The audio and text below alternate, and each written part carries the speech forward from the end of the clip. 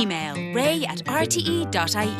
The Ray D'Arcy Show on RTE Radio 1. Now, we're joined in studio by Ray and Allison, Ray O'Neill and Allison Keating, and they're here to give you advice on relationship woes you may be having.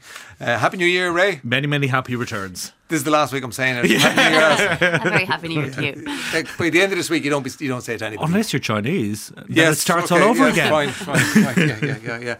Okay, we were talking to Kate Gunn and we were talking to members of the public as well about drink in the first hour. And I suppose on the back of that, we got a question for you, which makes complete sense. So we'll start with that one. In regards to the show today, I've been reducing my alcohol consumption for a year now. My wife has no inclination to reduce her drinking though. This has led to a sort of disconnect in our routines and lifestyle. What is the best way to address this? And actually Kate, when we were talking to her, said that her partner had given up drink as well, and she couldn't have done it without that. You know, that if your partner was drinking, you were trying to give it up, it would create a bit of a disconnect, and that's what's happening here. So Alison, what's your advice on that? I think if they can have a conversation about it, really, really straightforward conversation, and say, look, I've been really sober curious the last year. I've been aware and reducing down my alcohol, and it's kind of opened up my eyes to a different way of living. They might notice that they have more energy, that they wake up at the weekend, and rather than having a hangover, they actually have loads of energy. And what's really interesting is that for people who don't drink, the weekend is a very different experience, but actually in a positive way that no one really often sees.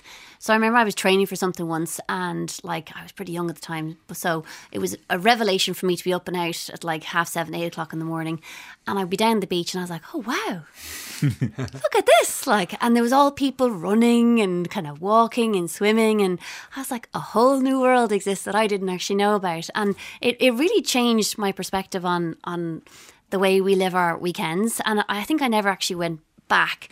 And I thought to myself, well, if you're out till 3 or 4 o'clock in the morning, as you would be in your 20s or whatever, Allison. It's great fun. But when you actually then change, and especially when you kind of go into your 30s and your 40s, and like that person was saying, hangovers are a different experience completely. I think it's amazing if the partners are on the same page, because there's that connection piece. Two things. One, you might do things separately and give room for both, because, it is the partner's choice whether they want to reduce their alcohol or not. It doesn't sound like in this situation that it's a major problem. Maybe it is, but I think it's a conversation that you can go in a bit curious, and I do love the sober curious kind of concept, that rather than it being critical, that you're like, I've really found I have more energy, I feel much better, would you like to get up this weekend with me and go together? That it's kind of an invitation rather than giving out or criticising, because I think that'll always push people back a bit. Not preachy. No preaching. No. Yeah. And in your work, Ray, drink. Yeah. I try not to drink at work, Ray, as much as possible. I just had one outside, but that's something else completely. How often does it come up?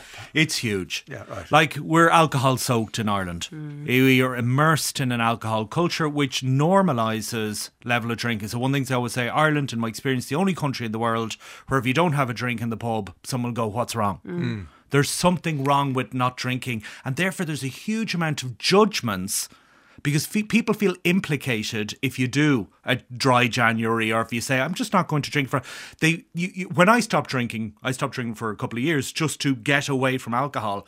I lost a huge amount of my friend group. Right. Because it was just, they felt I was implying something about the group, the fact that I wasn't taking part in it as well. So there's a huge amount of immersion of alcohol. I think it's changing.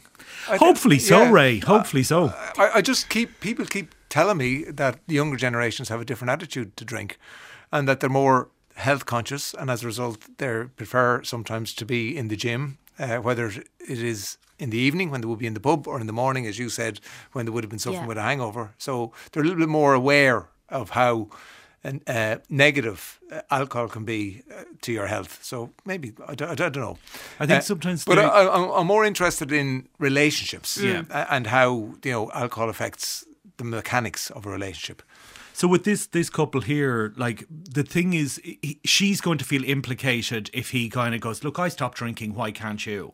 And so there's going to be some implication that there's something wrong with somebody. Whereas I think Alison's idea about being invitational, what would it be like if neither of us drank this weekend?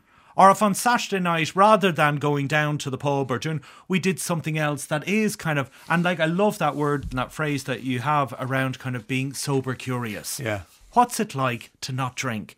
Because it can make a huge impact on lots of gorgeous places in your relationship, if you know what I'm saying. Do you know what I think as well? I think he's talking about sober sex. Yeah. Yes.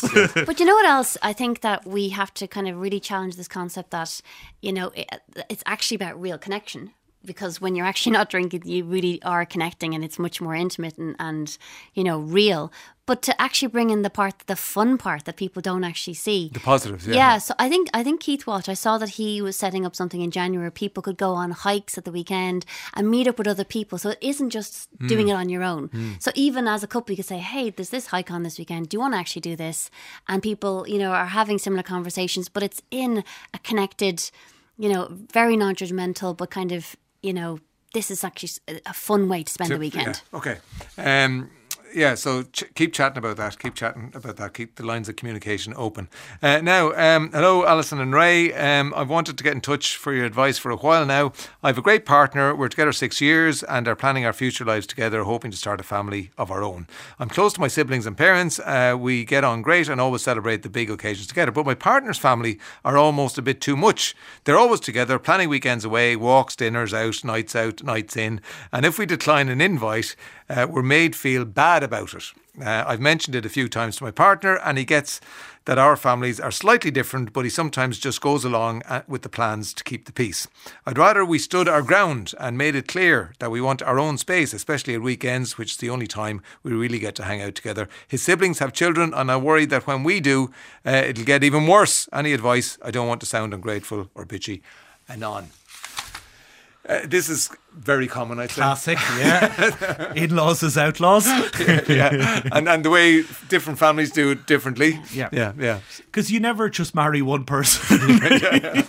They come with 50% extra free. Yeah. And sometimes that's gorgeous and sometimes that's awful. And for most of us, it's somewhere in between. And so I think the thing is to be really clear with your husband. Look, I'm not as buzzed about the Brady brunch as you are. And so I'm not saying this is an absolute no, but can we get wiggle room? Because one of the things we have to track is when a habit becomes an expectation. Interesting. That's an interesting observation now. Yeah. Because if you don't arrive then, there's something wrong. Exactly. Yeah. How do you lay down markers? How do you let them know? And you have to live your own life, don't you? And he can't still be the person he was in his family. He has to become part of his own family. Yeah. I also think it's a brilliant conversation to have together, though, at this point before marriage, you know, in terms of like, okay, what's the social norms in your family? And then what are the social norms? And neither of you are arguing. You're actually really, again, curious. Do you know anybody who's ever had that conversation? Yes. Oh, do you? Yeah, I do, honestly. And I've encouraged many to have it. And it can work out. Like, and I actually think, like, genuinely, there's grace room in here where you can both move towards and meet each other's needs. Because, like, sometimes we say no to things like I just think connection is so important. And you can move towards and go, I didn't want to do this. This sounded, and then when you actually go, it's amazing. And you know, you are integrating into another family. And then, you know, you can also say, I'm really not in the mood for this. I don't want to go over here every single Sunday and have family dinner. I don't want to be tied into that. Yeah. And to set those markers down that, like, thanks a million, we can come this week, but we can't come the following week, or we can't come 2 weeks after that. And when people are like, why? Just say, actually, we've been a busy week and we just need the day to chill and relax. But it's really interesting. I'm going back to what Ray said. Yeah. Habit becoming expectation. Yes. And if you don't lay down the ground rules early on, then it's difficult to get back any sort of ground, isn't it? Because now you've established the tradition. Yes. Yeah. And how can you be untraditional? Yes. You know. Yeah. It gets loaded. Yeah. It does, but I think you can... Because it's board games every Tuesday night. Yeah, I know. And everybody comes, I'm joking. I'm just making that up. I'm bored already, Ray. I'm bored already. But I think you can set boundaries and you can reset them, and then you can, like every stage of your life is going to be different. You have different things that are going to be going on. Yeah. So I think being fluid in the ability to actually say no when you want, but then sometimes actually go and it might be good as well.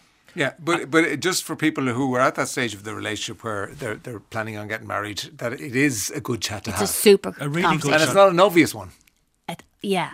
It's not an obvious one to have. You have about money and houses and kids and do we get a dog, but you wouldn't have it about the cultures in each family. And the best no is to say, oh, look, we can't come next Saturday, but it's on the following Saturday, isn't it?